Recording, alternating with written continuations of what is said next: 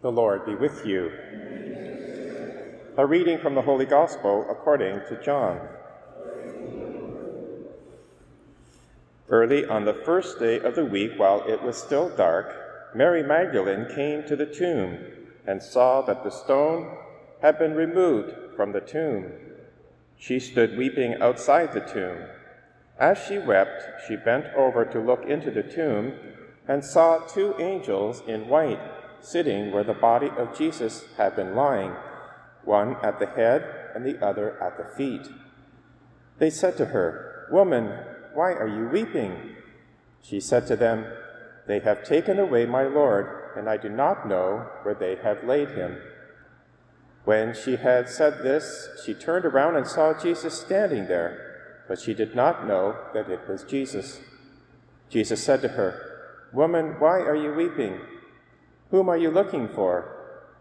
Supposing him to be the gardener, she said to him, "Sir, if you have carried him away, tell me where you have laid him, and I will take him away."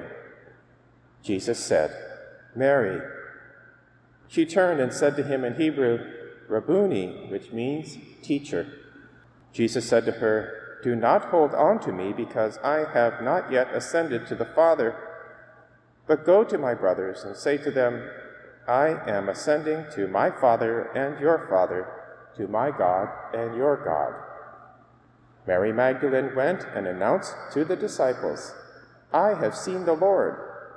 And she told them that the Lord had said these things to her. The Gospel of the Lord.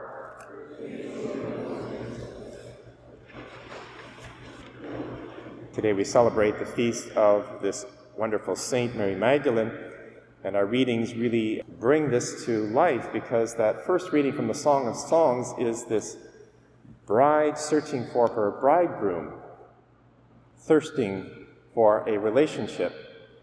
And it can and should be interpreted on a spiritual level. It's our soul that's meant for relationship with our bridegroom, God. We have this infinite hunger in our soul because God has created us for himself. When we recognize that and we enter into this relationship, then there's no end to it.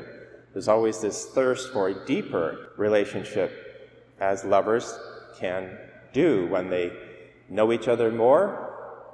They love each other more, and there's this increase in desire. Well, that's what's happening in the first reading.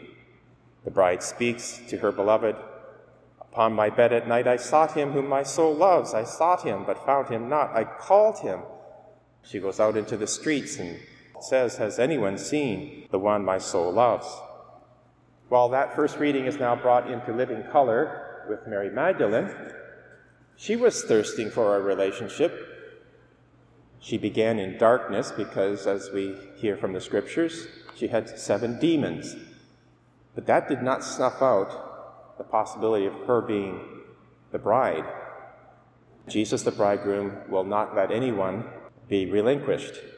He cleanses her of her sins, and with this new insight, she's now a faithful follower of Jesus, and she with other women support him in his ministry. More than that, her love so deepens that, unlike the other apostles, except for John, who flee in terror at the Passion, seeing the cross, Mary Magdalene stays with Mary, the Mother of God. She's there to the end because she will not be denied.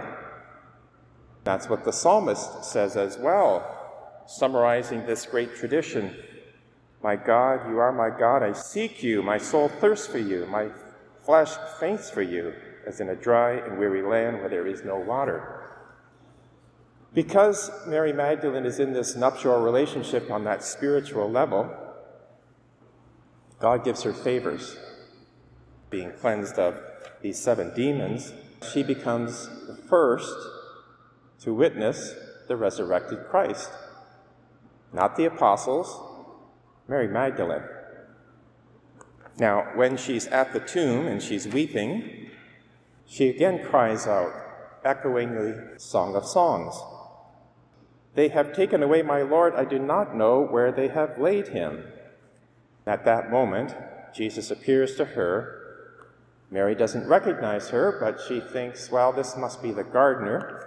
And John, who's writing this gospel, has that insight because the gardener is Christ, who has come to restore the Garden of Eden in our soul. So Mary recognizes, first of all, the gardener, and then when Jesus calls her by name, she is fully acknowledged, this is my bridegroom. And then she's told, go and tell the apostles. And she's the apostle to the apostles, the first evangelist in the church. So wonderful mercy shown by God to this person who was demon-possessed. It speaks of God's utter mercy and of our possibilities. So we're all here. You have recognized the bridegroom in the church, in the Eucharist, where there is this nuptial union. Christ gives his bride his body, lays down his body, blood, soul, and divinity, and we take him in and we have a deeper union with Christ. We cannot keep it quiet.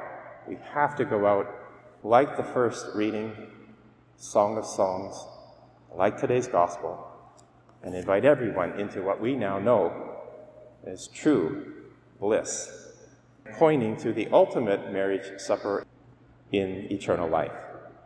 Saint Mary Magdalene, pray for us, pray for the church, that we would always tell what we have experienced in our own lives, because each of us is Mary Magdalene. We've been delivered from darkness. Let us rejoice and be glad on this day and receive our bridegroom joyfully.